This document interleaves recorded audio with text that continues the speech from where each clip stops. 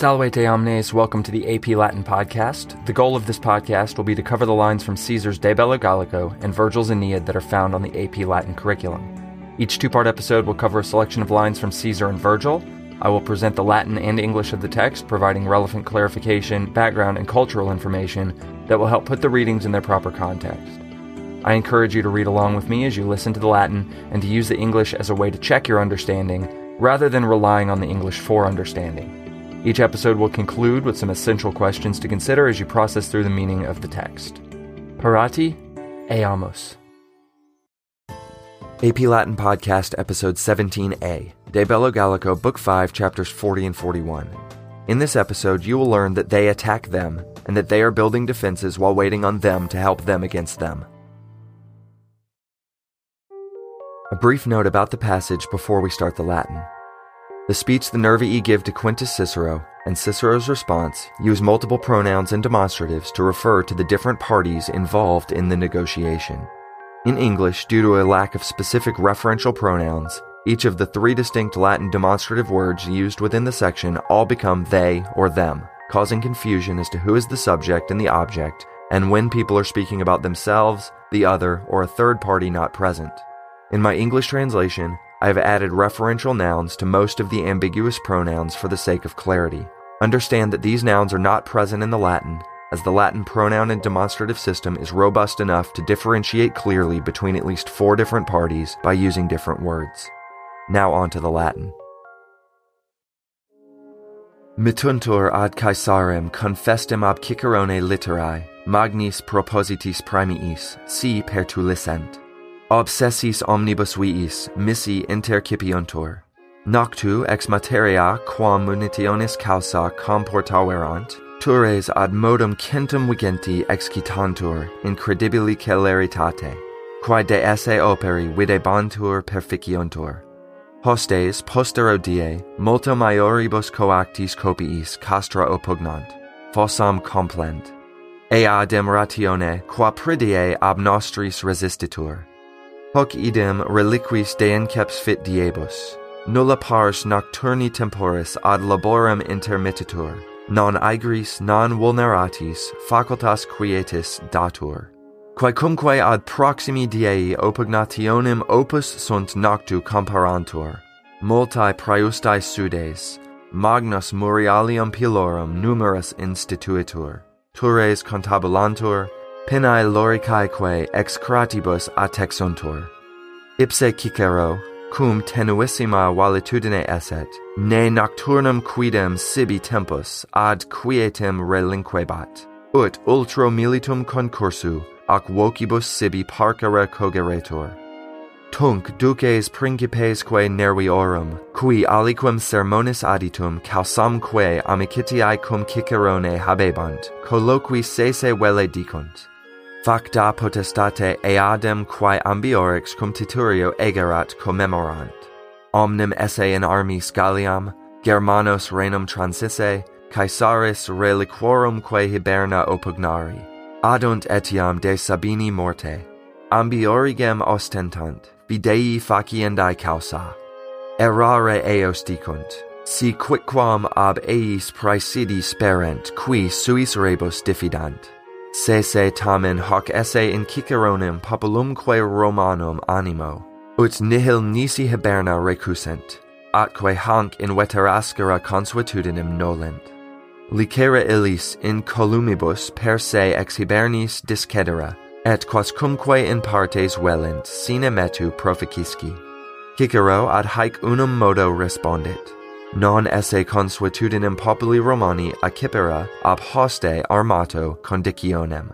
Si ab armis discedera velint, se adjutore utantur, legatosque ad Caesarem mittant. Sperare pro eos justitia quae petierent impetraturos. Letters are sent to Caesar immediately from Cicero, with great rewards offered if they had delivered them. With all the roads occupied, those sent were intercepted. At night, out of the lumber which they had brought in for the sake of fortification, no less than 120 towers are raised with incredible speed. The things which seemed to be lacking for the work are finished. The enemies on the following day, with much greater forces collected, attacked the camp. They fill up the trench. It is resisted by our men in the same manner as on the day before. This same thing happens on the rest of the days, one after the other. No part of the night time is omitted to the work. Not for the sick, not for the wounded is an opportunity of rest given. Whatever things are needed for the next day's attack are prepared at night. Many stakes are burned at the end. A great number of wall pikes are put in place. Towers are floored with planks. Palisades and battlements from wickerwork are woven on. Cicero himself, although he was in very delicate health, was not even leaving the night time to himself for rest, such that spontaneously, by the rushing together and voices of the soldiers, he was compelled to spare himself.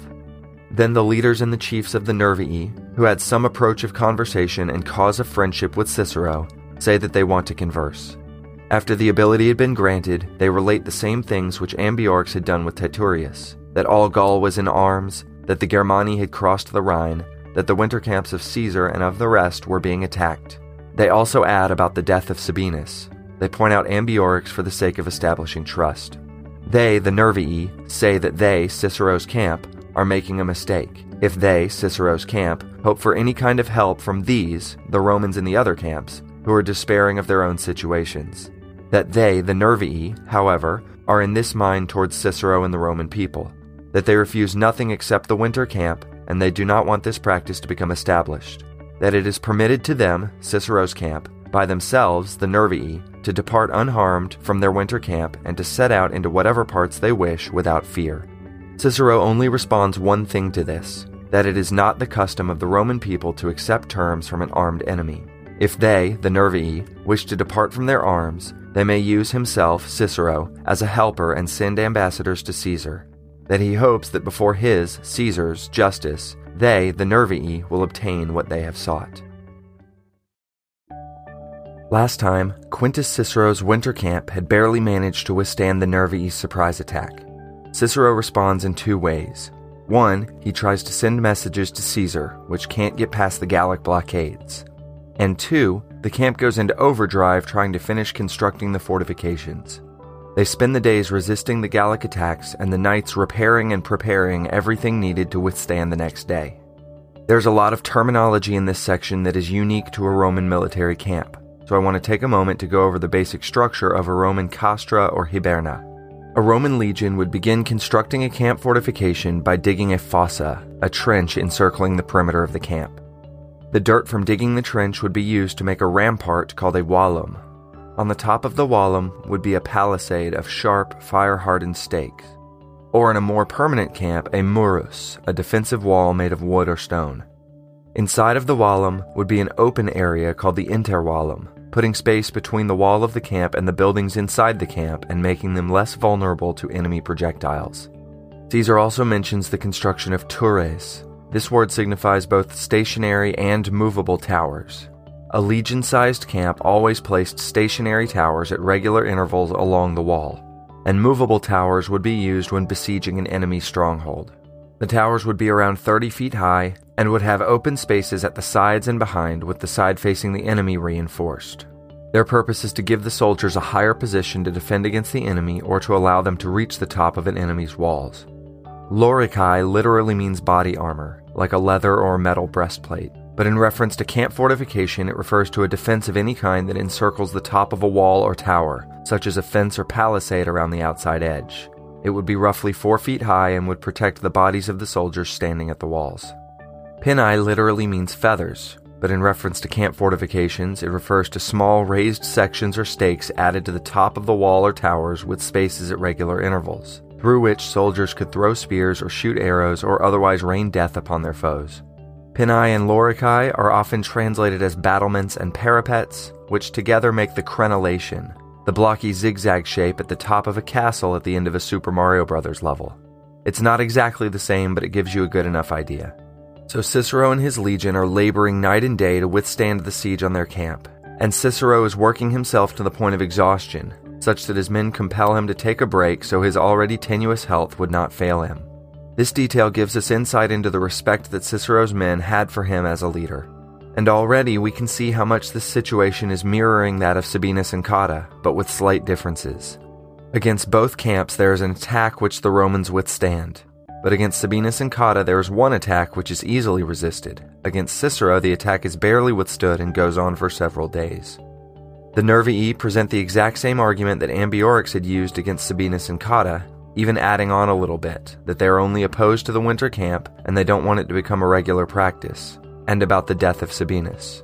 But where Sabinus and Cotta spend the night debating whether or not to leave and were indecisive, Cicero makes the confident decision that Romans don't negotiate with armed enemies, directly echoing the wounded Cotta's refusal to parley with an armed enemy at the end of their battle. Both camps spend the night awake, but Sabinus and Cotta's men were rushing around trying to decide what to leave behind and what to pack in a chaotic and disorganized way, where Cicero's are working as hard as they can to withstand the next day's siege in a methodical and ordered fashion. When Sabinus wants to speak with Ambiorix during the battle, Ambiorix gives permission for the talks to happen. When the Nervii want to speak with Cicero, Cicero grants the ability. The power dynamic is different, with the Romans working from their typical position of dominance and superiority. And even during their respective conversations, the sentence structures of the responses mirror each other. Ambiorix says that he hopes Sabinus will obtain what he requests from the multitude. Cicero states that he hopes the Nervii will obtain what they request from Caesar. Both responses beginning with sperare and using a form of the word impetrare as the indirect statement verb, further contrasting the power dynamics in the two situations. There's one phrase inside the Nervii speech that doesn't seem to make a lot of sense. Why would they point out Ambiorix to establish their credibility? Caesar is vague as to what exactly this statement means, but it does imply that it is not Ambiorix making the case to the Romans this time. Since he was the leader of the Eburones, not the Nervii, it would make sense for Ambiorix not to lead these negotiations. Recall that news of Sabinus' death had not reached Cicero's camp, and so this phrase could simply refer to Ambiorix acting as a witness to news of Sabinus' death and not telling Cicero about his personal involvement in deceiving and killing the Romans, just that he saw it happen. It could also refer to Ambiorix corroborating the news about the Germani crossing the Rhine, or his confirmation of the attacking of all of the Roman winter camps, or any or all of the above. Regardless, Cicero's response is unyielding, that he won't negotiate with an armed enemy, and that he will help the Nervii in their talks with Caesar if they lay down their arms. So the stage is set. Cicero's camp has made the opposite decision of Sabinus and Cotta's. They are facing a larger Gallic force and a several-day siege. They can't get messages out to any other camp, and they are burning the candle at both ends just to withstand the attacks each day. We already know how Sabinus and Cotta's decision turned out, but we will have to wait and see if Sabinus' earlier prediction of death through long drawn-out siege will be prophetic or not.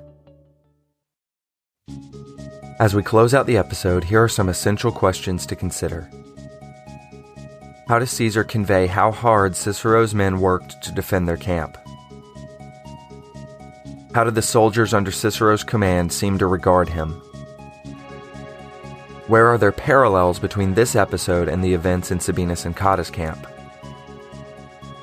Is it ironic that someone as treacherous as Ambiorix was used to establish credibility? Why or why not? How is what the Nervii say similar to and different from what Ambiorix says to Sabinus and Cotta? How is Caesar present in the narrative even though he is not at Cicero's camp? Gratias ago pro auscultando, valete.